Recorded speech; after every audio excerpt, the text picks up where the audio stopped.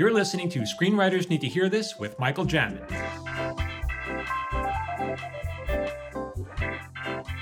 Hey everyone, welcome to Screenwriters Need to Hear This. I'm Michael Jamin, and I got a great guest for you today. This is one of my first bosses, actually. And yeah, John, it's true. I'm here with John Aibel, one of the partners. His partner is Glenn Berger. I'll have him on in a future episode, so tell him to just relax. I know he wants to be. Well, let's see how this goes first. Yeah, exactly. So, and this guy's got a ton of credits. He's a real life movie writer. So I'm going to sell you, John, and then I'll let you talk for a second. But first, let me talk. Let me sell you up. That's fine. Everyone knows, like people say I'm a good creative writer. Well, I'm going to prove it by selling you here, by building you up. So he's written on AUSA. He wrote on King of the Hill for many years, including he was the showrunner, season 5, co-showrunner. He also worked on Married to the Kellys. That was his run in TV, I think. And then he went on to write Kung Fu Panda, Kung Fu Panda 2, Kung Fu Panda 3, proving milking that Kung Fu Panda thing. And then Trolls, Monster Trucks, and you've got a couple upcoming stuff I want to talk about. Jonathan Aibel, welcome to the show. Thank you. That was okay. Wasn't it good? What should I have said? Well, King of the Hill was 6 years, and that was 6. That was great TV. And then you kind of mentioned some things. I was on 6 weeks with the same emphasis. I'm pretty sure. So they're not equal. You're saying? Well, some are hits and some are learning experiences. I'm wearing my shirt for you, by the way, my King of the Hill shirt. But let me tell you something. Let me tell you something else. So you guys, you and your partner Glenn you and Richard Pell hired us to be on King of the Hill. I think there was an opening because of Paul Lieberstein left, and we literally took his office. So I thank you for that. Oh, you're welcome. When we joined the show, it was like, it's your responsibility to get up to speed. So I asked for every script that was written or anything on DVD that was already shot. And I distinctly remember reading all your guys' scripts, you and Glenn's scripts, and just thinking, man, every script you wrote was just tight. It was so tight. And you'd come out of the box with a big joke. And it was just so well written. And there was 20 writers in the show, but I remember that your scripts always stood out. Like, man, these are always, I appreciate that. Always good. Yeah. I also appreciate your diligence. My diligence? To come into a job and say, let me read everything, let me see everything. I didn't think that was a bit of a challenge with 100 episodes. Oh, it was dreadful. The whole thing was a horrible experience. There's a lot but I remember, but you have to do it. That's how you get the voice of the characters but the tone, like what kind of show episodes are being told. I remember, I don't know if I ever told you this, but I remember we were on Just Shoot Me, for the first 4 years. And I remember after the first season, King of the Hill was up against Just Shoot Me.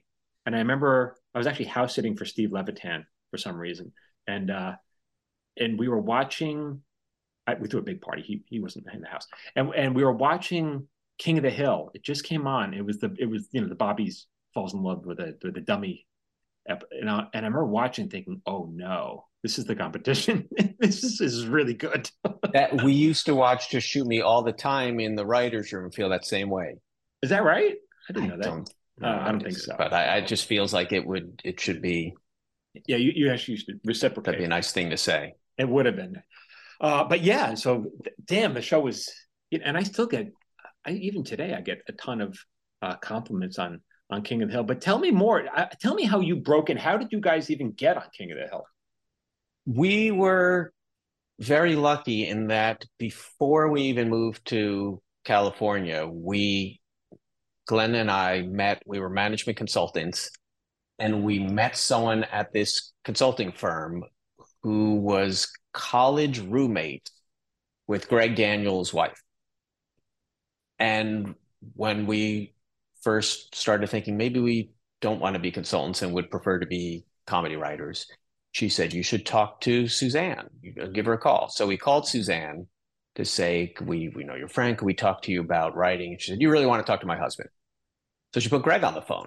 He didn't know who we were. What was Greg doing at that time? He had moved to LA.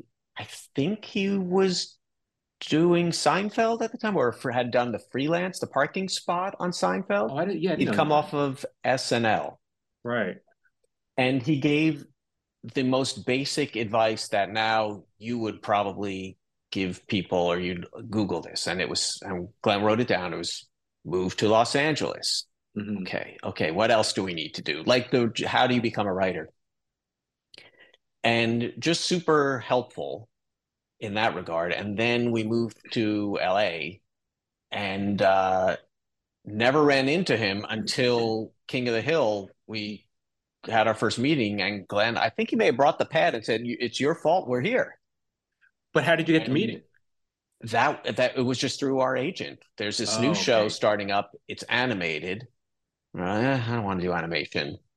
I know, and it's non-guild. Yeah. I don't know about that. And you're going to work in a full year for 12 episodes. Well, Hmm. this sounds terrible, but it's Greg, it's Mike Judge, who's coming off of Beavis and Butthead, and Hmm. you will learn a lot, whether it's a hit or not. And we thought, well, that's probably the best reason to take a job.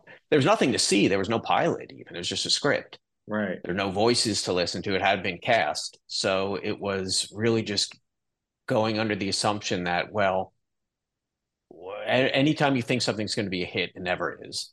So let's take a job just based on uh, the people. Mm. And I don't think at that moment it wasn't like, do we take this or do we take this? It was, well, do we take this or do we just hang on? And But I think maybe you didn't have any other so credits before that, did you? no, we started off, Oh, we did an episode of the George Carlin show. oh We my God. had done, You were right down the hall uh, from me. I didn't know that because I was a PA right well, down we the had done hall from you. a freelance. Doesn't matter. You were in the Warner Brothers building, building 122 or something, because that's where it Well, was. no, because here's what our great George Carlin story is that we wrote this script for Sam Simon. Right. We turned it in. We get a call a few weeks later from someone at the studio who said, "Great episode." And we said, "Oh, you read the script?" Well, read the script. It taped last night. It's such We a were, slap in the face. yeah, we were not invited to our own taping. So we had a party, we watched it at home. And Oh look, my God. our first big credit. But that's amazing too. How did you pitch that? You're skipping all this good stuff. Uh, our agent just back then, we were new. I think we'd done a sketch show on Nickelodeon that got us in the guild, that got us an agent, and Interesting. I didn't she know just any of put us this. up for stuff. One of them was this freelance of Carlin, and one of the other things is we went to pitch Sam, Hmm. who it was a hazard. Like he had deadly sharp throwing stars on his table. So you'd go to like, oh, what's the paper? Don't touch those. They were razor sharp. And he also had a couple vicious Dobermans in the Yeah, I remember office. that. I remember that. Then he also had what we assumed was his story editor sitting at the table as we pitched him some story ideas. And then we left and realized, no, that was his next meeting. The next writer who's going to pitch story ideas sat at the table while we pitched ours, and then we left, and he stayed and pitched his. That's a little It was unusual. a very odd thing, but that worked out in the sense that we got the freelance. Your scripts must have been very good then. I mean, because yeah, I don't think so. it must have been if you were got an agent that easily and got to be able to pitch these shows. Well, the agent, I don't know if it was easy. Well, what happened was what happens to most people is you come out and you think we need to find an agent. We need to get an agent. We're not going to get a job without an agent. Right. And then you meet all these agents. They love you. They love your stuff, and they say, if you get a job, I'm happy to sign you. Yes. And we realized we're not going to get work, but just an agent. We need to get work somehow. And just by knowing people, talking to people, we wound up at MTV Hmm. doing a game show. What show was that? It was called Trashed. I think it Hmm. finally made it there. We just worked on the pilot and then got to know people on the hallway. We were in the MTV Right. buildings, and next door were some writers on this Nickelodeon show, and a couple of the writers had just left, and someone said, "Oh, I hear they're looking to hire."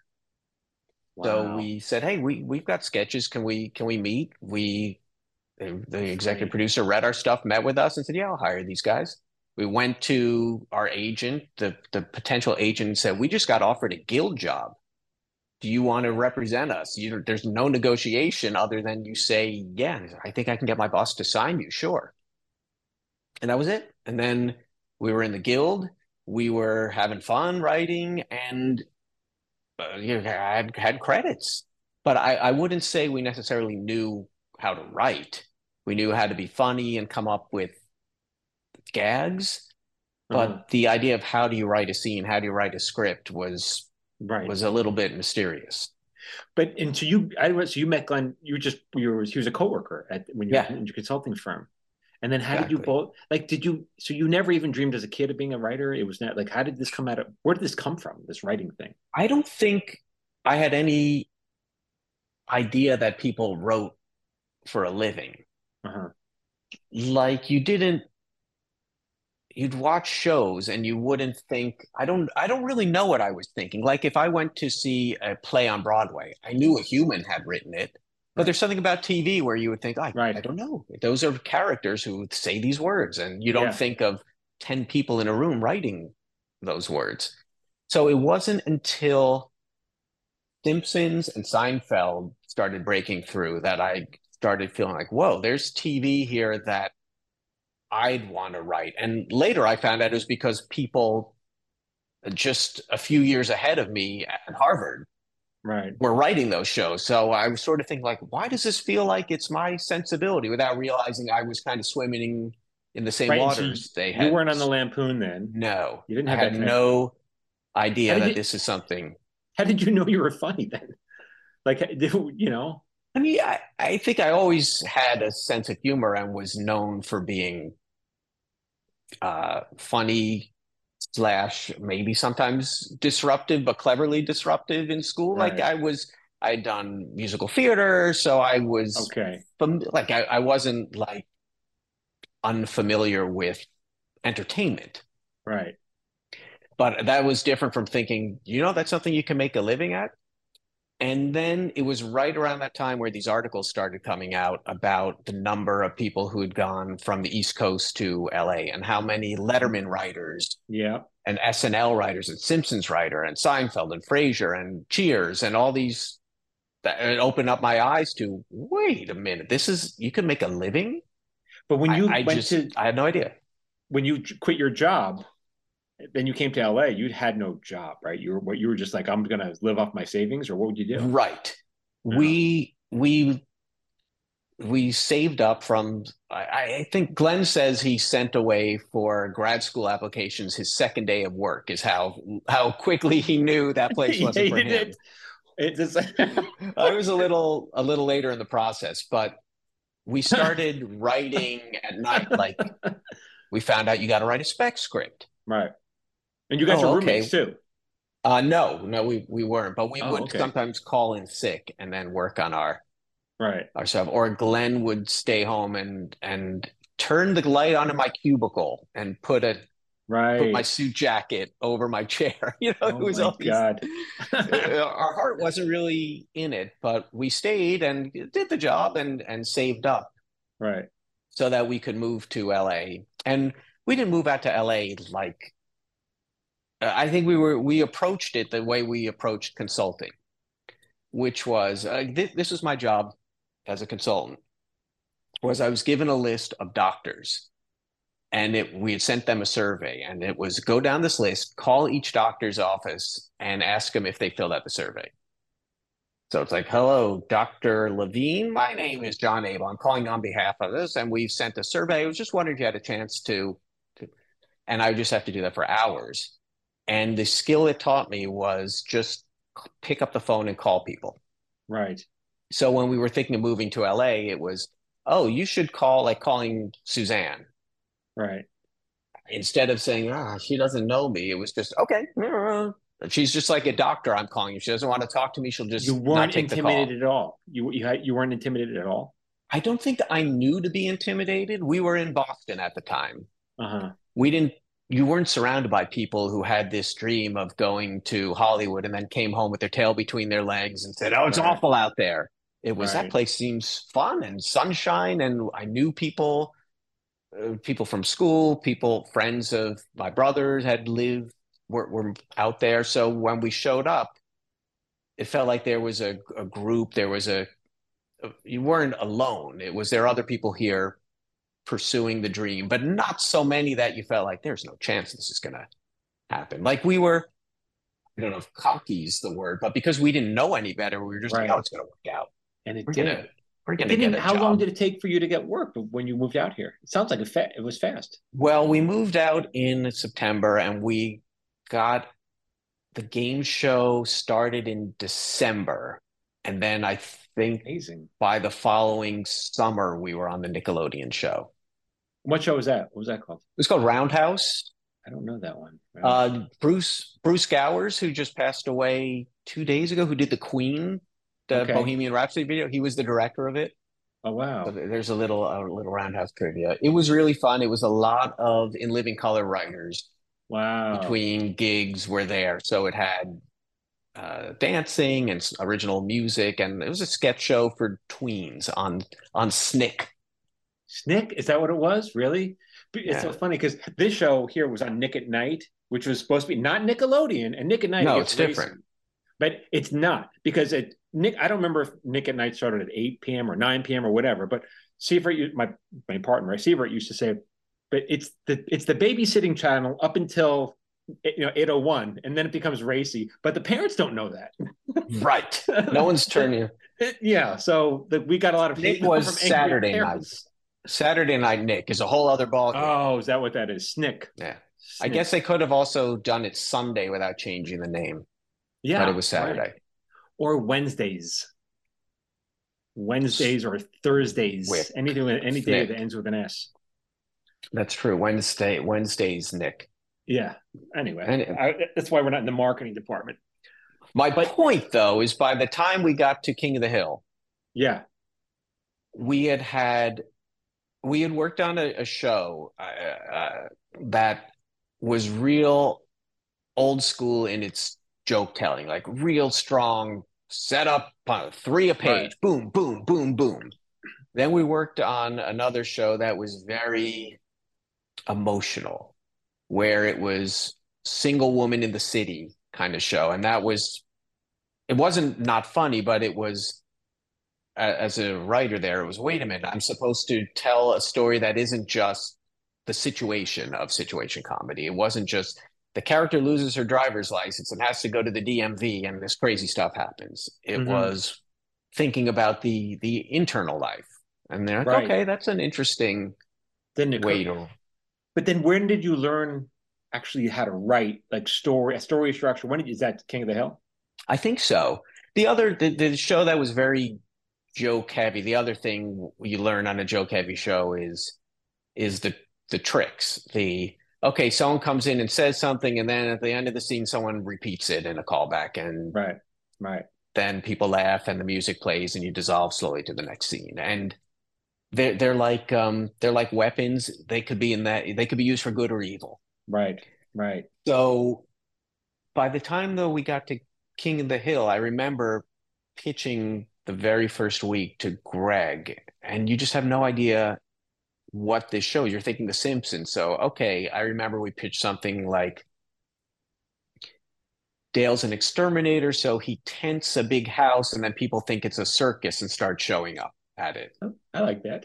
And Greg's like, that's a little, probably by season 8, that would have That's a been, season yeah, 8 that idea. sounds great. But in the beginning, it was, I think that's a little not observational enough. And it's sort of like, well, what do you mean to define Right, observational was the question. Like, how do you find comedy out of human, actual human behavior right, in the way, how do you observe what a person would do in a real life situation? And no one had really done that in animation, which was yeah, I think the brilliance of Mike and Greg was to say, well, what if you take this style that's associated with unreality and give right. it more reality than anything else you've seen in animation? and that's what was unusual because we used to say in many ways, just King of the Hill was less of a cartoon than Just Shoot Me. I mean, Just Shoot Me was more of a Sure. cartoon, you know. It was, but and it's unusual because you'd say, even back then, I was like, well, why is this show animated? Like, because no one's eyes popping out, no one's running on air, you know, no one's doing any Daffy Duck stuff. But I guess it was just because you could shoot it like a movie and it could be real, but you didn't have the budget Well, because you're it could have probably been. overthinking it because it was just the real reason is they had to deal with Mike, and Mike's an animator, and this is what he Oh, wanted to do. I guess so. But And usually you say then like, and then why is it's it animated? Like, you know, other because than yeah, but that's all. why is this? It's because Mike wanted he saw that was his thing, and he did, and that's great. That's as good a reason And as any. how much was, and I've heard stories, but I think people want to hear this. How involved was Mike, like literally on a day-to-day basis in those early years with the show? Huh. I can't say I know the full scope of it because I'm sure he was more involved in the production But he wasn't in the than writer's room. I mean, I know like, no, because he was yeah, living in Texas. right. So he would come in and then we would do the story retreats, maybe you remember, Yep. or we'd go to Texas and meet with him, or he would come in, or we'd go to his house. Um, it was Greg on the day to day, and then I don't really know what the With, communication between the two of them was. right. I'm pretty sure Mike's deal was, I have a life in Texas, and I don't want to move to LA and do this grind because he had done that grind for Beavis and Butthead and the Beavis and Butthead movie. Right. Right. So I think that's what Greg took on. But yeah, It was a great combination. he would have notes though. I remember, you know, even on the audio tracks, you could sometimes hear him say, "I'm not, that line's not right." He'd tweak a line or whatever, you know. Yeah. Yeah. Yeah, you Um, get his little, I'm not going to say that. How about this? I'm not going to do that. But then okay, so then you guys rose up to the ranks because only in like 5 or 6 years you were running the show, which is a pretty fast climb to be able to run a TV show after only that short amount of time is kind of crazy, almost. You know? I think we were, and meanwhile, it feels like, oh, we're not getting anywhere in this town. And some of that is Mm-hmm. because you do a show. We'd probably done a year of it, worked on it a year before it even premiered. So you're Right. putting all this into it, and you don't know if it's going to be a hit. And then the surprise was it was doing really well, and then you have no time to enjoy it because you're halfway through starting season two. It was both really exciting and just crazy exhausting It and was. Yeah. like 3 a.m. And that's sort of fun sometimes When you're young, it's in the okay. beginning where it's, hey, it's like college. We're all Right. hanging out. We're just being funny. And then you start dating and your Mm-hmm. partner's saying, what time are you going to be home? I don't know. Well, Yeah. what time do you think? I don't know. Someone could come into this room in 2 minutes and say, we're good, go home. Or someone could come in 2 minutes and say, I just got Mike's notes. We need to start over. You Yeah. don't know. And that's when you're a staff writer, not so hard because you just do what you're told. When, as you move up and take on more responsibility, it definitely became less fun. Aspects of it were fun. Mm-hmm. Directing actors was really fun. Mm-hmm. Uh, Working with editing and storyboard artists and the animation directors, fun. But the more stuff like, can I go to a dentist appointment on Wednesday? Let me Yeah. see, what's the staff? What room am I in today? It's like I left consulting because I didn't want to be a manager. And that's what part of show running is that. And for us, that wasn't the fun part. The fun part, as we Yeah. say, Glenn and I would note, you rise up and become a showrunner based on the strength of your writing. And then you get to a position where you don't have time to write anymore. Oh, it's not only that people, because I people they reach out to me all the time. You know that I want to be a showrunner. It's like I just wanted to be a writer. Like because to be a show, it's like you just said. You none of us become comedy writers because we want to be managers. Like that's not. And when you're a showrunner, that's what you're doing. You are managing Yeah. other people, and we're not equipped.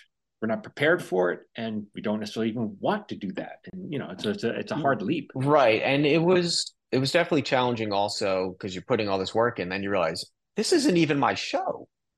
This is Yeah, Greg and yeah, Mike's vision, and you're just trying to fulfill their vision. right. Like I can see running my if I were running my own show, saying I love this idea and this is my baby and I'm going to protect it. And I want to be the auteur here. I want to see my vision through. But so much of show running isn't that at all. It's just Greg would describe it as it's sort of like pottery, where you would make a pot, put it on the shelf, and all right, what's the next one? Sometimes they break, sometimes they're not quite formed, but you don't have time. You got to get to the next, Right. get to make another pot. But do you have, and I want to get to your film career, which is very impressive, but did you have any like eyes to go back and do any kind of television, even creating your own show? We after King of the Hill, we wrote a few pilots. We were at Fox and writing pilots, and it was a weird time in TV where every year Fox would say, "We don't want single camera shows. We need multicam. We need to pair them with whatever Right. hit they had there. We need to pair this." So we'd write a multicam, and then they would only pick up single camera shows. And I think that happened 2 or 3 years. Or what? Yeah. What's Still going happens. on?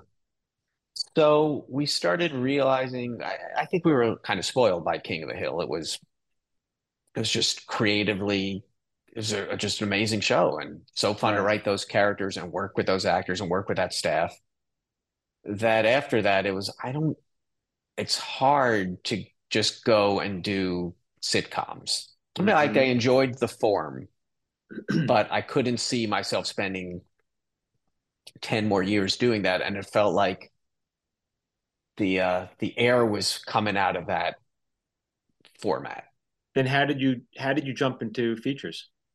Well, it started because as I mentioned, King of the Hill was not a guild show in the first years. Hmm. So we're doing it. We're in our second or third year, and we realize we're going to lose our health insurance.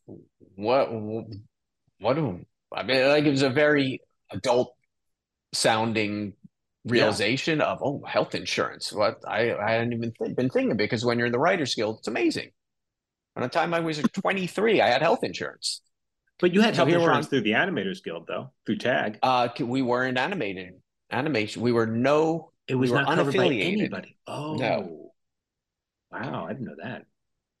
So we said to our agent, we need either freelance episodes Hmm. or we need to write a feature. And she said, well, do you have a feature spec? And we said, no. And to her credit, she said, there's this director. He's been hired to direct a reboot of Freddy or of Friday. It was Freddy versus Jason. Hmm. And he loves King of the Hill. And basically it was, can you give him a he's got an idea for story, fun characters that he can then kill. Right. Like it was right around Scream had come out. So there was the birth of horror comedy. Right. So he said, yeah, we can do that. And we met him, we got along, he loved the show, we loved working with him. So we wrote this script, which then didn't get produced. But it was, this features is kind of like writing King of the Hill, but longer. Right. You just kind of write King of the Hill and then you keep writing and keep Right. writing, and then you have 100 pages of King of the Hill instead of 22.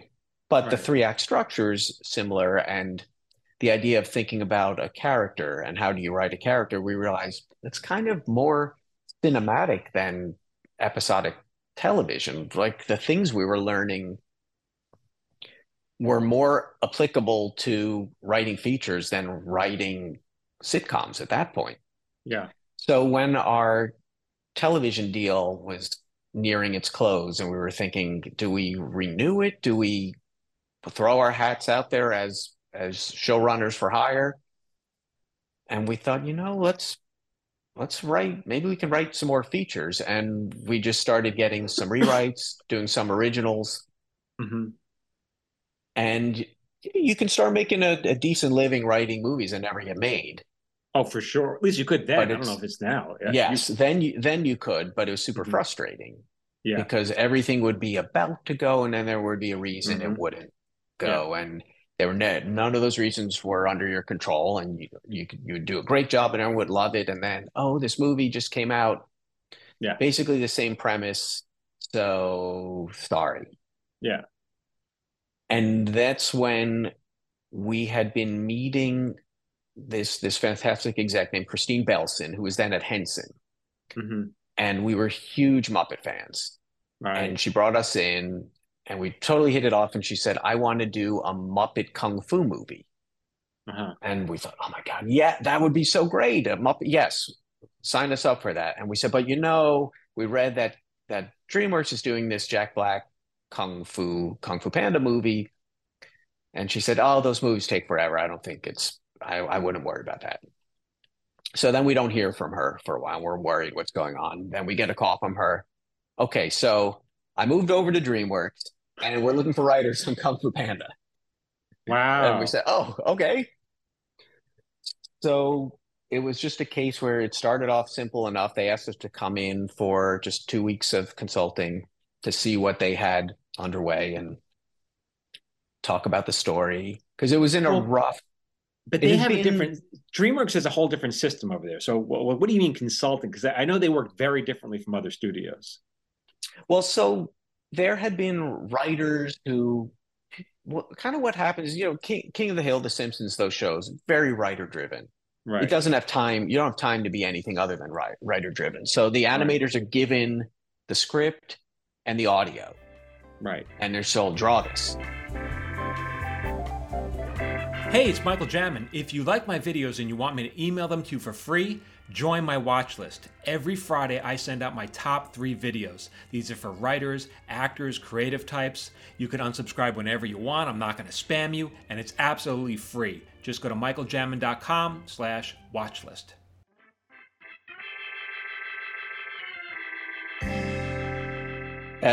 In feature animation, DreamWorks especially, they may take that script and they'll take the first 10 scenes of the first half of the movie and give it to 10 different storyboard artists who will take that and read it and say, "I see what this scene is doing, but maybe I can do it this way."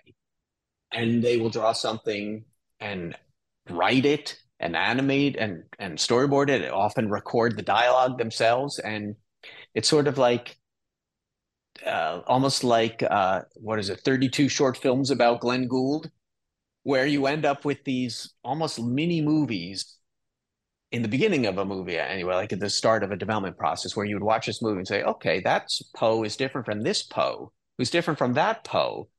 And you watch it and you think, this doesn't make any sense, but I can start to see a story in there. And then they'll do it iteratively.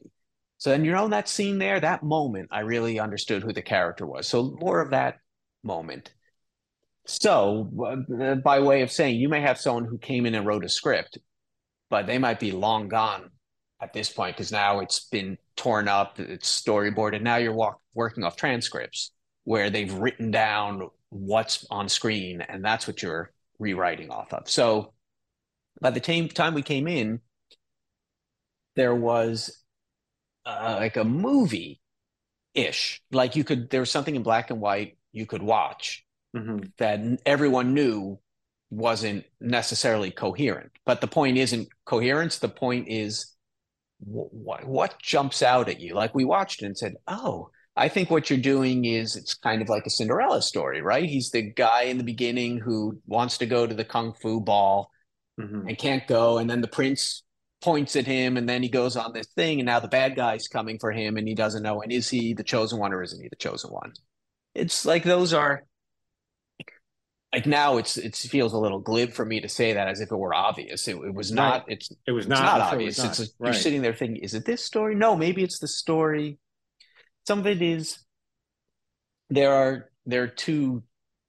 Jack Black has two great archetypical characters. One is the high fidelity, like the jerk, Yeah. who deep down is suffering from low self-esteem.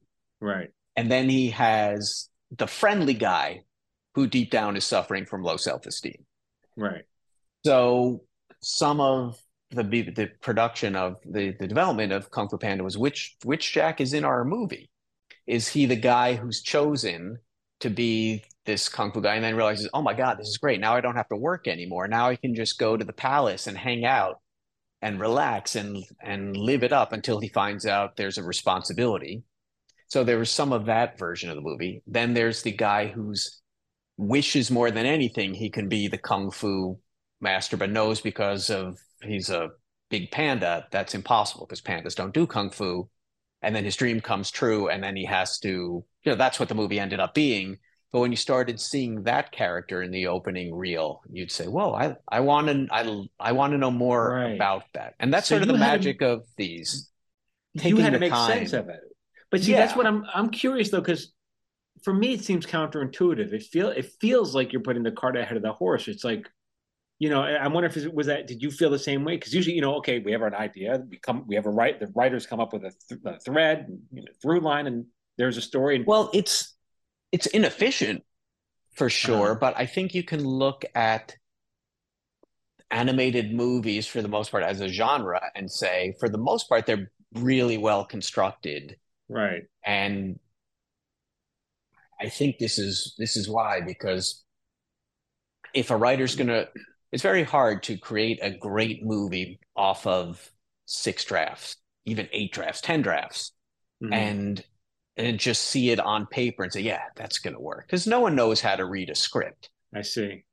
Like even as a professional writer, I don't think I could read a script and say this is going to be an amazing movie. You can say this is a great script, Right, but is it going to be an amazing movie? I don't know.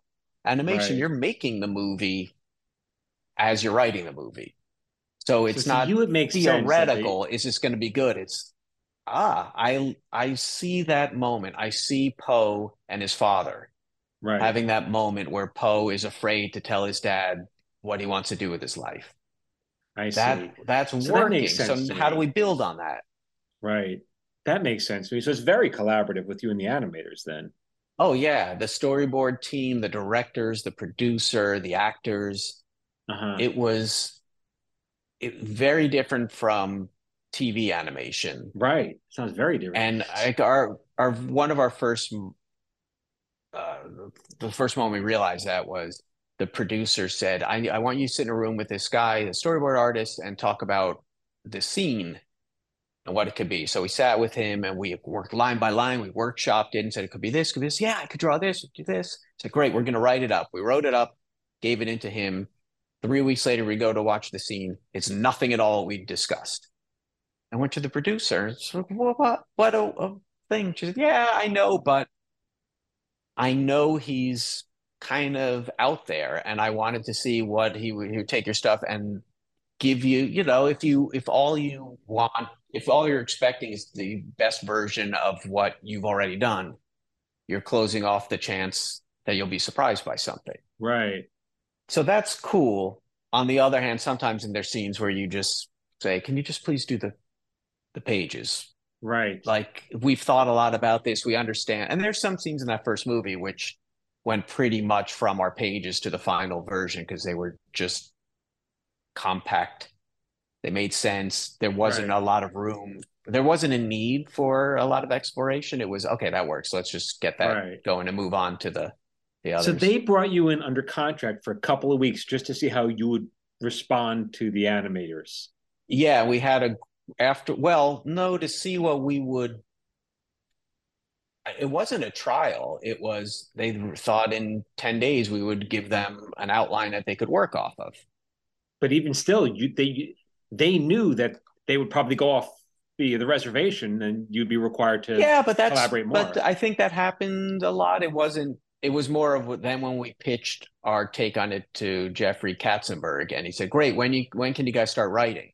Uh-huh. And the other Okay. people looked at each other like, "Oh, I guess we should probably put that deal in place." So then we wrote a draft, Hmm. and then they took the draft and then started going through that process of tearing it apart. And at which point they realized it would probably be helpful to have us around. And I think it what helped is that coming from TV, we we knew storyboards. We knew how to read storyboards. We knew what happens in an editing room and how actors perform. Right. So we came to it with production skills or an understanding of the process that helped us come in and say, oh, I think you can cut a few frames there and actually know what we were talking about. At the same time, the big difference was television is it's a sprint, as you know. Yeah. It's you need to get this done because the actors are going to be here at 10 a.m. to read this and record this. So you need something for them.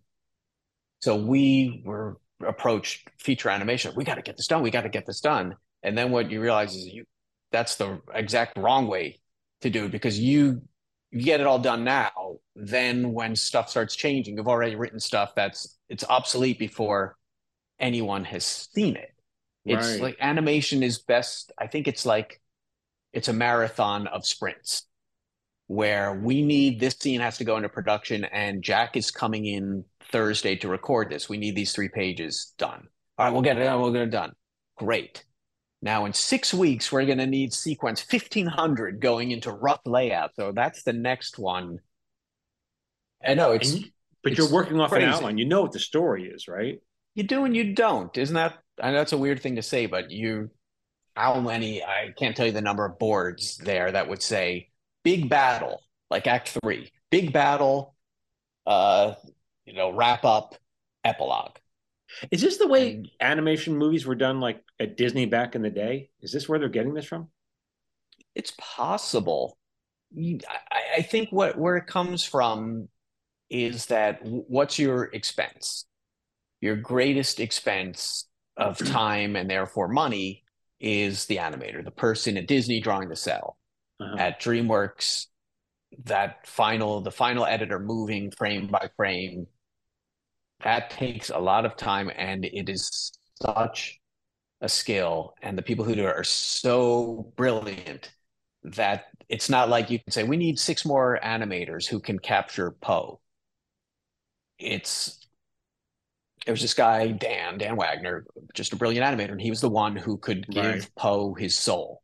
Right. So you only get so much Dan, so you don't want to give Dan 10 scenes to do and say, we're not sure if these are all going to work. But so you're not giving the animators the scenes until they're ready. At the same time, the animators can only do so much at the same time. So while they're working on one scene, there's no reason to have the other scenes done.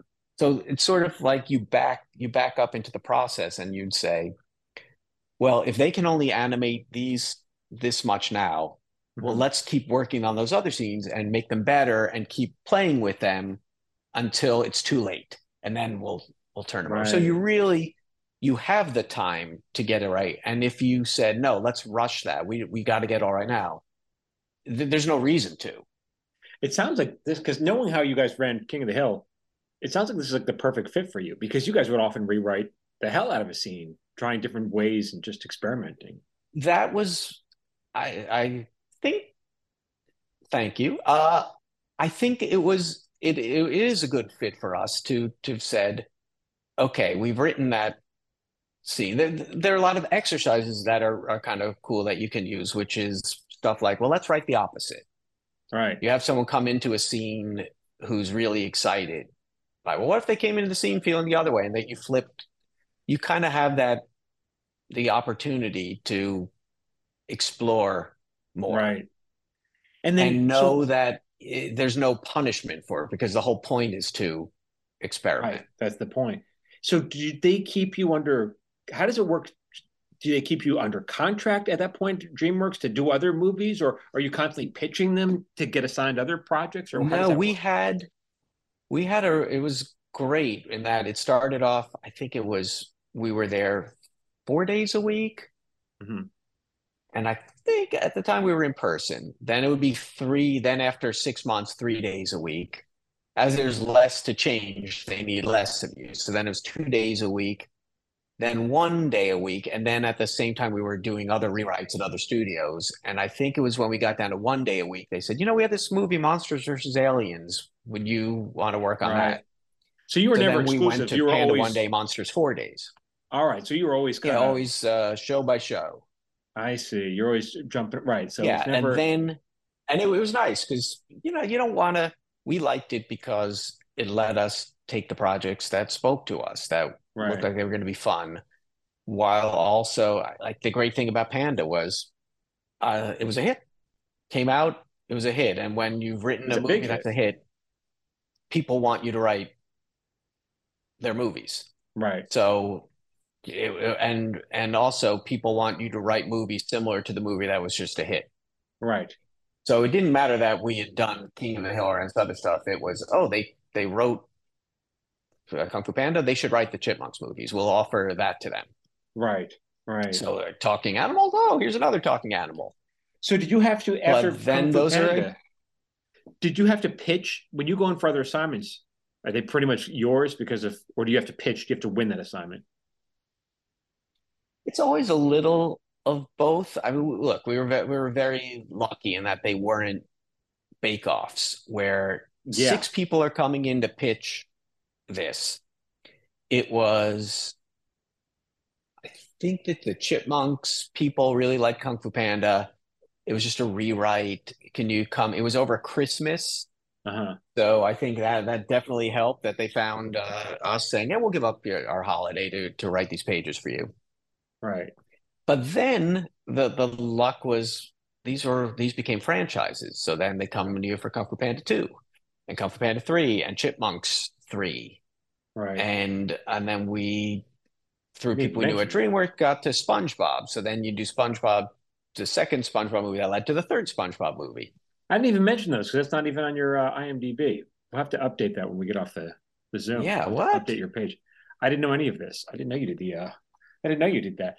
And so, okay, because that's a big deal. Because I remember, when Seaver and I we did a couple of movies. We sold a couple. They didn't get made. We sold a couple of movies, and then were brought into we didn't realize they were bake-offs. We didn't, so we pitched for a couple of big companies. I don't have to mention what they are, and we're told, yeah, you got it, and then only to discover that someone else got it. We didn't even know other people were trying to get, like, Yeah, we had no idea, and that's a lot. You're talking about months and months of heartbreaking, wasted work, and then the project never even got made. So, but you don't really this have is to deal true. with that because of your level. Yes, yes, and no. The no is if you've worked with them on Kung Fu Panda 1, 2, and 3, there's a good chance they'll come to you for Kung Fu Panda 4. Right. So, and if you hit it off, yeah, they may say come in with some ideas and they like an idea. So they're not just saying, here's the deal before you've pitched anything. So there were meetings, but they know you can deliver. That's kind of the main thing. Right. If it's people who you don't really know, then yeah, they're rebooting this franchise and they're hearing takes. And what we've learned, actually the hard way, is if you're going to put yourself in that situation, you want to put as I don't want to say as little work as possible. You want to do the right amount of work. That's the best way. But Where we've it's hard, gone so in and hard to we know. pitched, I know, but we've gone in where we've pitched, you pitch for 20 minutes, and then you realize by the second sentence you said the words they don't want to hear. Like, oh, Right. that's not the kind of movie they want to do at all. Right. And we've learned a better strategies to go and say, here, I understand you want to do a silly putty movie. I'm totally making this up, but you could go this way where silly putty, it's a revenge story where it's a John Wick meets silly putty. Right. Or it's the origin story of how serious putty became silly putty because of a family tragedy, and he's the clown who laughs through tears. Like, each of these is an archetype movie. And Right. then I don't know if any of those strike. Well, we kind of do like that. It's like, okay, we'll come back to you with that. It's interesting because you set the terms then over the pitch art because that's not usually how we would go in. We would, here's the take. Here's our take, and then you could be completely off. I didn't know you had a Well, choice. I didn't know you could do it your way. this is a new realization. Uh huh. Having because kind of what's happened is after doing a lot of these movies, you start to think, okay, I like this. I know what I'm doing. What's something I don't really know how to do that I haven't done before? Hmm. And that's the type of movie where a person isn't necessarily going to say, get me the guys who did Kung Fu Panda. So you Right. got to hustle for those a little more. And those were the ones where I think we were over preparing for many of them by saying we're going to blow them away with the attention to detail, Yeah. and especially in a Zoom era where you blow them away with attention to detail. Their thinking is, I just need 3 sentences to bring the boss. And it's Really. hard because as storytellers, you sometimes feel like I'm sorry, I cannot pitch this idea unless I understand the character arcs Yeah, and right. the 3 acts. And you think, maybe sometimes you can go in and say, and then in the third act, there's a huge battle in which the forces of evil have to go against the forces I of see. I'd be good. And worried about pitching something that I didn't know how to actually break. You know what I'm saying? Like, you know, yes, I know. You eventually you just kind of have to have confidence and say, you know what? We'll figure something out. we'll It's figure hard. something. It's really hard to, even at this point, we'll go into a rewrite and say, what is that third act set piece? I don't know, but we'll we'll figure it out. And it's in the back of your head thinking, if I don't get that, Yeah, what if right. how? And then one day it'll be like, oh, wait a minute. Well, what if this happened? Because we just like it will come to you. And I think it's a little, maybe this is the animation experience. It's a little foolish to even think I know what the perfect act three is before I've actually written acts one and two, Yeah, but and usually instead rely on your instincts and you your want to build to experience. something. You want to. It's so. I'm telling you how to do it. I have no idea how to do it. No, but But of course you will build to it. You know you need to build to something, but you may not know the ingredients yet. Like you'll be writing something and say, well, I'll give you a good example. In Kung Fu Panda, we wound up having this Poe's big realization mm, that, can I give spoilers after 15 years after movies open? I believe so. Okay. So Poe's opened the scroll and it's blank. And he realizes he's failed. And his father says to him, it's okay. You can be a noodle old man just like me. And by the way, it's time I told you the secret ingredient of my soup. And the secret ingredient is nothing. There is no secret ingredient. It was just to make something special, you just have to believe it's special. And really, that was just a joke about his father, who Mm-hmm. in the first scene, we wrote that, oh, that'd be funny if he has a secret ingredient soup. And later we find out there is no secret ingredient. It's just a marketing gimmick. And it wasn't until he got to the later scene where someone, I think this Bill Damashki's his name, he was then the executive of DreamWorks, and he said, I like what you're doing there. You're kind of making a comparison between the scroll being blank and the soup not really having the specialness. That's into here. And we said, that's not at all is that what we're doing? That is what we're doing. Right, I don't know if we consciously did that or everyone working on the movie was putting that stuff in there. But so if we had started with what is the thing, right. we never would have gotten there. But like, I mean, it's funny we talk about ingredients, but we had these ingredients of the father, the soup. We had this scroll that was blank, and it took a whole bunch of time and thinking for a person to look at that with fresh eyes and say, I think you've given yourself the moment you need to do the rest of the movie. Do you think this is how they tell their movies at Pixar? They have a different process. Do you think? That I don't know. All I know of the process there is they seem to draw on tablecloths. Is that really? That I don't know. That was at there's some documentary where they had this famous tablecloth. That's Uh, amazing. Where it was the brain trust was meeting, and they said, "Well, here's some movies I think we could do." There was, what if toys come to life? What if right, bugs come to life? What if but beyond that, I don't really know their process. It's probably somewhat similar. so interesting. And when you work, I'm jumping around, but your partner Glenn, he doesn't. He lives not in L.A. So how do you guys do? What do you work on Zoom? Is that how you guys Yeah, we've been Skype for years and Skype? years, just audio. Just I'm a audio. Skypist, and I'll tell you Why just why. yeah, go on. And why just audio? I'm a Skypist because Skype lets you Skype out, so you can call people's cell phones. So if our agent or lawyer or an executive or anyone we need them to take a meeting, he just stays in my ear and says, "All right, let me patch him in," and then you can Okay, call. interesting. Also, we started before Zoom, Right. so and why no video? Yeah. Is initially it was for bandwidth reasons. It was laggy at Skype at one point. and Glenn was out in the sticks and didn't have Because you good. could have used a phone. You know that Skype without video is a phone. Yeah, yeah, there are a lot of with other things we could do, but we realized I don't need to see him staring at me. I don't. And I'm not like the old married couple. We're okay with the silence and do you when you're going like this and you're not hearing anything. are you on Final Draft Collaborator? Is that what you're doing or what? No, Well, how does I that know work? there's a lot of that we could do, and if it's really important, we might say, oh, let's like now we outline on Google Docs Okay. instead of sending Word documents back and forth. Is this you're working on Tuesday's version? No, this is Thursday's. Wait, now you can see it, and that's useful. But I I feel like staring. There are two ways to write. One is staring at the words, and the other Uh-huh. is staring at the sky. And Right. one day, some days I feel like doing one. Glenn feels like one. Sometimes the other. Like I don't want to even know what's there. I just want to But be who's at the coming up with keyboard? stuff. And well, hopefully, Glenn. There have been times where we'll come up with a whole thing and then say, "You got that? I thought you were typing." So we usually say, "You're typing, right?" Yeah, yeah. Oh It's my like, "Oh God, God, I'm trying to remember it." that's a It nightmare. rarely happens. That's pretty funny. We also lately have been doing more. There's nothing.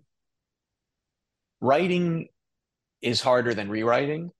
Uh-huh. So sometimes we'll just say, you do just the worst, ugliest pass of those three scenes. I'll do these three scenes. Then let's stick them together and move on. And then it might be, we're going through this process now in a script where it's been 2 months since we started some of these scenes. And now you look back at it and say, oh, okay, now I really understand what this scene has Wow. to be. And you're glad you didn't spend forever on those opening scenes. How many hours a day can you work, on King of the Hill? Let's talk about that. But how many hours a day do you guys generally put in before you're fried? I mean, I don't know. We used to be fairly rigorous about, say, a 10 to 6, with an hour for lunch.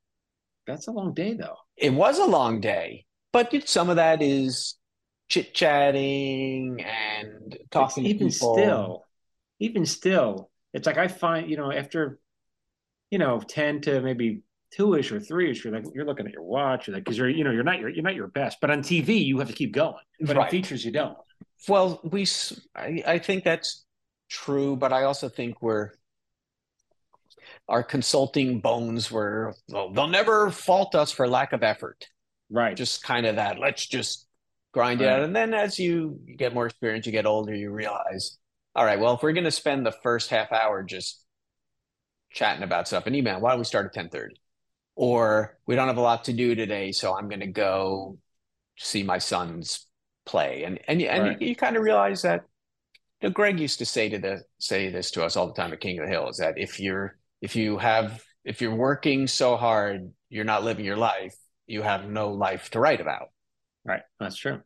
And so I think as one of the I believe that Glenn and I now believe in taking advantage of one of the greatest things about being a screenwriter, which is that your time is your own. Yeah, You yeah, want to, hey, I'm going to go so go see my kids do something, my son compete in whatever it is, or this play, or that right, without feeling like, oh, I can't. I got to ask the showrunner if I can take the day off, and right. or I don't know if I should make a dentist appointment at 3 o'clock or get my hair cut at 3 o'clock because that's part of the workday. And to say, you know what, you can get your hair cut in the middle of the day. That's okay. You'll get the work done. And to your point, realizing that 8 hours is a lot of writing. It six is. hours is a lot of writing, and that you Yeah, can actually get a lot of writing done in less, yeah. or sometimes no writing. And you sometimes you're not feeling it, but you work through it, and then it comes. Like I think that's one of the things I truly believe in is that it's ridiculous to think I need to wait for inspiration. Yeah. You can't. You just the to me the mark of a professional writer is you sit down when you're not inspired and when you're not Hmm. feeling funny and when something horrible has happened and you're totally not in the mood to be writing a comedy and then you just turn it on and Uh-huh. you start writing and I developed the ability to write anywhere. I can write on a plane. I can write in a coffee shop. I can write in a waiting room, in a doctor's office, sitting in an airport floor, Uh, and just put in the earphones and not, I don't have a ritual of a place I have to be or a drink I need in front of me or an amount of noise and any of that. And it's to treat it like, in a way, it's a craft. It's not a mysterious right. thing where these lines come to you. You got to grind it out sometimes. So at this point, though, you're pretty much you're good with features. You don't really don't have any ambition to even write a pilot. Well, You're this TV, weird thing has happened, which is while we've been buried in features, TV has exploded and is better than it's ever been. right? So there's that part of us that says, well, wait a minute. I don't have to do 24 of these. Like we were doing 24 King of the Hills a year. Yeah, that's a And lot. that's an insane amount of work. And some of these shows are doing 8 Yep. and they're amazing. I mean, yeah, And you can get into it and we could create and we could do all this. Now, of course, the problem is that's uh I don't. You're more familiar with that. Wait, okay. So wait a minute. What do you get paid to write 8 episodes? Okay, so and they then can you also decide: do you take time away from feature gigs to do that? Like that's one of the calculi. But I think more of it is just busy in features. So do we have time for TV? Maybe. Let's when you have a come up with an idea and say, "Oh, that'd be a great show." right. We'll write it down and then say maybe this is something. I don't want to say never because it just seems like it's now's just fun. Yeah, well, it Am just I wrong? depends. It totally depends on. It just depends, because sometimes you'll be on a show. The writing staffs are getting smaller.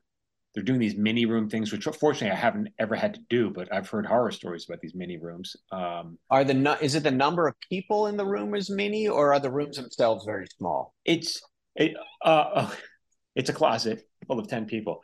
No, it's before the show gets a pickup. So they'll say, we'll put together a mini room. You guys will break 10 stories, but because we're not producing any of these, we'll only pay you your writing fee. So you're not getting a producing fee. And we all know most of your money is producing fee because that way Right. they can pay you less into your health and pension. It's a scam that they're pulling. And now it really screws you. So, but I've never had to deal with that. But that's the Wow. problem with the mini room. I So mean, yeah, you're I do feel first of all, super fortunate that when like on the one hand, oh, I missed we've been in features and there's been this golden age. On the other hand, it sounds like things have been what the stories I hear. It's hard oh yeah, that it's definitely hard. Yeah. because I can sit here and bitch about the 24 episodes we did and how exhausting it is, but 24 times your episode fee was a good Yeah. year. That's a good year. And now you'll be on a show for 8 or 10 episodes. And now you have to try to jump and get another show or sell a pilot. And what if you don't, it's definitely harder. Yeah. Yeah, we had believe me, I had the years of where you say, "Oh, I wish I didn't have to spend." Look back when we had pilot season, where you would Hmm. say, "I wish I didn't have to spend March through April, June, whatever it was of every year, not knowing what job I was going to Hmm. have next year." Yeah. And then you get on King of the Hill, and it's, oh, wow, Yeah. I know what job I'm going to have for a while at least. It was a great, Hmm. it's a great feeling. Yeah. But they all have their pluses and minuses. It was then I'd see friends who get 2 months off or 3 month hiatus, knowing they were coming back to a job, and I'd say, "Oh, they're doing 22 episodes in 8 months, and then they come Yeah. back and do another. I'm doing 24 in 12 months with But we got to maybe get take you what 3 weeks of 3 weeks vacation. off." Yeah. Which was not, I thought that was cool. It's like, wow, I could actually take, we could plan a vacation. I don't know, you It, know. yeah, that's when you start to feel like, oh, this is a job. What Yeah. this is supposed to be fun and entertainment. And what do you mean? I Oh, got to put in for vacation? When did this become but a that's what it law was firm? At King of the Hill because it was literally in an office building with law firms on either side. So like it was not Hollywood at all. You were just an ordinary I stiff know going to work. it was really, except you'd ride in the elevator with people with their briefcases, and I Right. think, oh, that could have been me. But Oh I'm getting yeah, off on the fourth floor, not the fourth. 11th. And fourth That's floor is where the fun is. that's right. Yeah, man, man, oh man, that's so funny. But yeah, I mean, I'm just we talk. Steve and I talk about you guys, and it's just amazing the career that you've put together in film because it's not an easy jump. It's not an easy. It isn't easy, and it's not easy to stay there. But yeah, you had that big hit, and that can carry a long way. So Yeah. And look, I'd say, sure, talent and perseverance and all those things, but you say yes to this, no to that. It's really kind of it's random. I could yeah, have like how many shows could we have said yes to instead of King of the Hill? There was a time when we would be crushed every year because we were shooting. This show is going to be NBC Thursdays at 8:30 after yeah, Friends. If we get on this show, we're set. And then we wouldn't get on staff. Like, and then that show would get canceled after yeah, 6 episodes. yeah, yeah. And then because we didn't take that King of the Hill came our way. Right. And it's one of the things I see is that you can't plan a career at all in this. You can only you're sort of like you're swimming forward saying, I'll eat that, I'll avoid that. And then Mm-hmm. you look back and you say, whoa, look how it's like skiing down a mountain. Yeah. You're just going, and then you turn around and look and you say, whoa, that was a pretty steep hill I just went Yeah. down. It's all behind you, and only after a number of years can you look back and realize what brought you Yeah. to the well, hopefully not the bottom. A ski mountain in reverse. What brought you to the peak? Eh? It's interesting. I was listening to I can't remember. Oh, it was a Jim Carrey interview. That's who it was.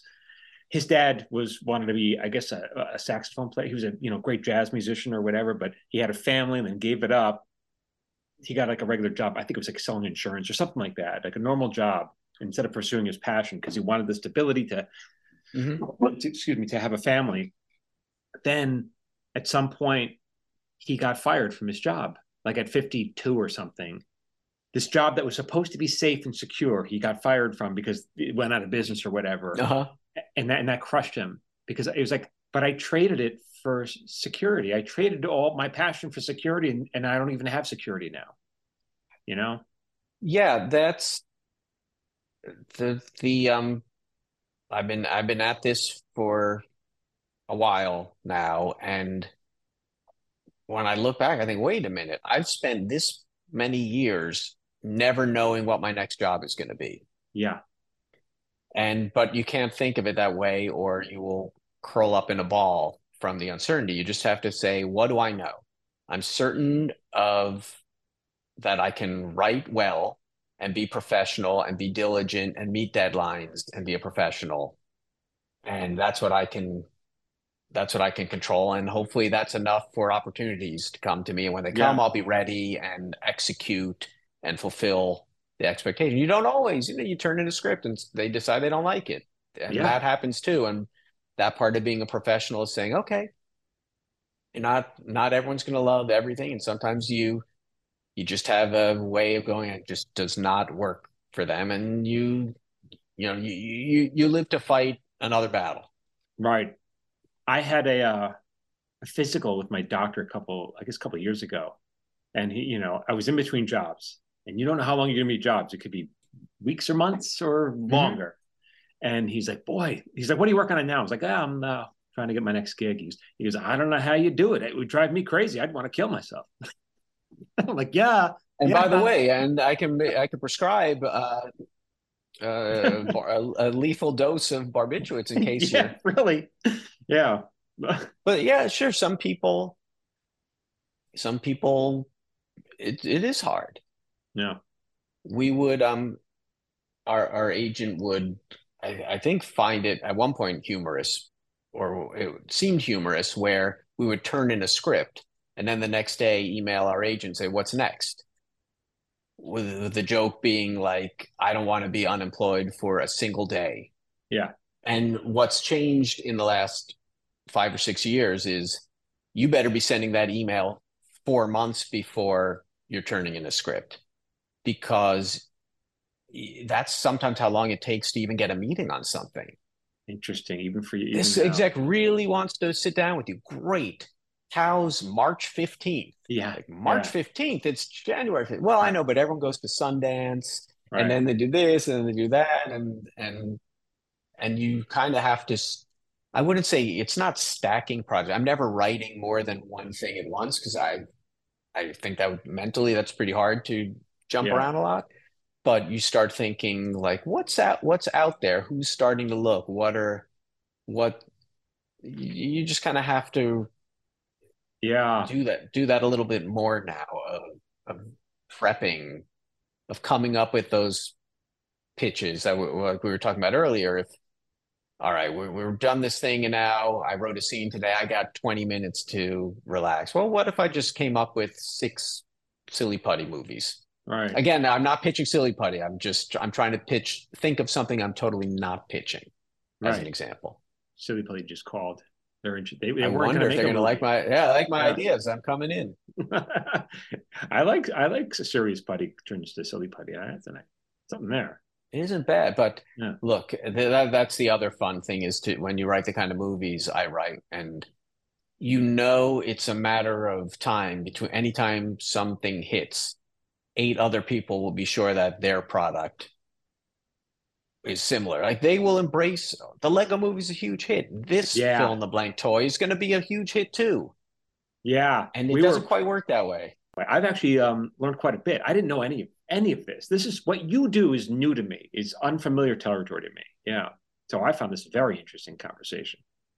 Well, that's good. I'm happy to help, and I think at the end of the day, there's the nice thing is the commonality is writing from Yeah. character, whether it's an animated character, a TV character, But you know what? a When we were doing we sold a couple movies, and I was a little.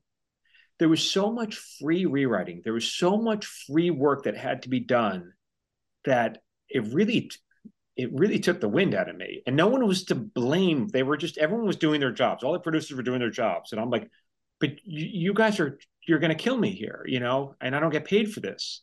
And I was like, I'd rather stay in TV. I just thought it was much saner. yeah, that's for sure a problem because you turn in a script and I think you're right. Everyone's doing their job, and their job is to have the best possible version of the script to turn into their boss. Right. So you'll get I love it. But before I show it to Mm-hmm. this person, if you could just fix these things, because I know he really has a pet peeve about people saying the word stupid. So we need Right. to take out all the stupids. But also, I was also thinking in this scene, Mm-hmm. I go, oh, okay, all right, oh, Does okay, that well, get you? Does that bother you at this point, or you're just like, oh, okay, does that? I'll tell you what, I guess what bothers me is there are times where a person has said, I think this part could be better because you're missing this and I'm confused by this. Mm-hmm. And that's going to affect the read. And you look at it and you say, that's really true. That's good. It's the times when it's either based on fear Mm-hmm. or the supposition that this person is going to have all these thoughts. So you'll spend a week rewriting it, and then none of those concerns were the boss's Mm-hmm. concerns.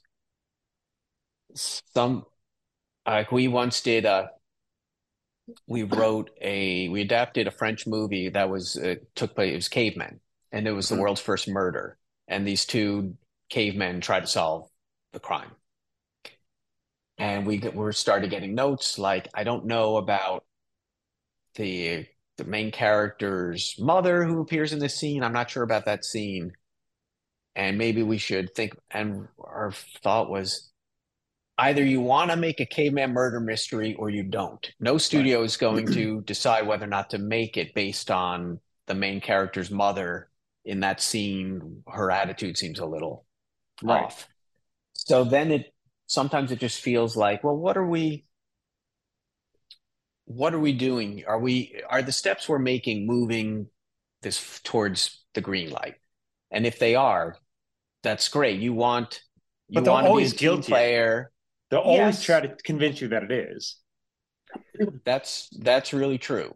Yeah. And that's in an ideal world, what happens is your agent and manager call them up and say, "No way is my client doing this." Oh, do you And do that? it's never Oh, going to happen. oh, I was going to say, because I Never. don't think I've ever won that fight. I don't think I've ever won that fight. Like in No, terms you of, can't. You can't win that fight right, because the producers and the studios control the narrative. So you just get played off as they're difficult. They won't do this work. They didn't turn right, in the script we thought they were going to turn in.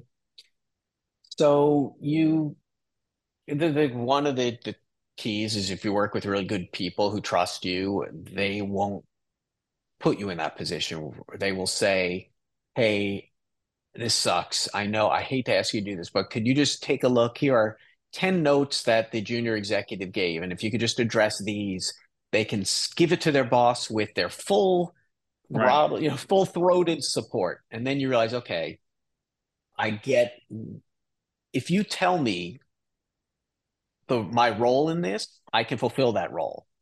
But if you're making it seem like these are actually improving, does that make sense? Like, yeah, don't tell me these are making the script better, but it's okay to tell me these aren't going to make it better, but they're going to make it sell.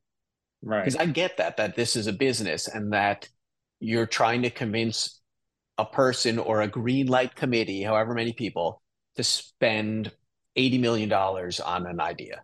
right, And that is not something anyone does lightly. yeah, And you need every cheerleader you can get. And that's part of being a professional screenwriter, is also saying, okay, what do you need from me hmm, to give you what you need to sell this? right. And great producers know those things, and insecure producers don't necessarily know that, so they just become very reactive to the latest thing the studio is telling them. Mm-hmm. Right, right, exactly. We had I'll tell this story, and if it goes bad, If it goes we south, had I come done to a Zuba. pilot with some, and when we pitched it to someone at the studio, they said, "Oh, like that is exactly the kind of show that the network should be making. Yes, yes, we're gonna pay you to write that." Then in the process of writing it, the studio exec got hired by the network, where he then passed on Well, wait a minute. it. We had that same exact thing happen to us. I'll tell you that. I'll tell you that off the air. And at the time it was, but of course, And he in his passed on it. defense, maybe once you're on the inside, you realize exactly what Right. they're looking for. Like, he could have said is, "Hey, I steered you wrong," whatever, but it was just, well, because So they screwed. think, "Oh my God, we got the man on the inside. He's going to fight for it as surely as he did when we No, sold it." no. Cameras, No. all of them. How funny is that? That's hilarious. Well, this is a good stopping point. John Abel, thank you so much for having me on this chat. Hopefully, you'll tell your partner Glenn that, and he'll contradict everything you just said. I'll get the true He'll say, version "Let of me tell what you what really happened what there." really happened. Yeah, but thank you so much. This was I know my audience is going to love this, but I love this because this is a really educational I'm for here for me. the audience of one, Michael. That's me. All right, man. Thank you so much, You're everyone. Thanks welcome. for listening. And until next time, keep writing. This has been an episode of Screenwriters Need to Hear This with Michael Jamin. If you'd like to support this podcast, please consider subscribing, leaving a review, and sharing this podcast with someone who needs to hear today's subject. For free daily screenwriting tips, follow Michael on Instagram, Facebook, and TikTok at Michael Jamin Writer. You can follow me on Instagram, Facebook, and TikTok at Phil A. Hudson. This episode was produced by Phil Hudson and edited by Dallas Crane. Until next time, keep writing.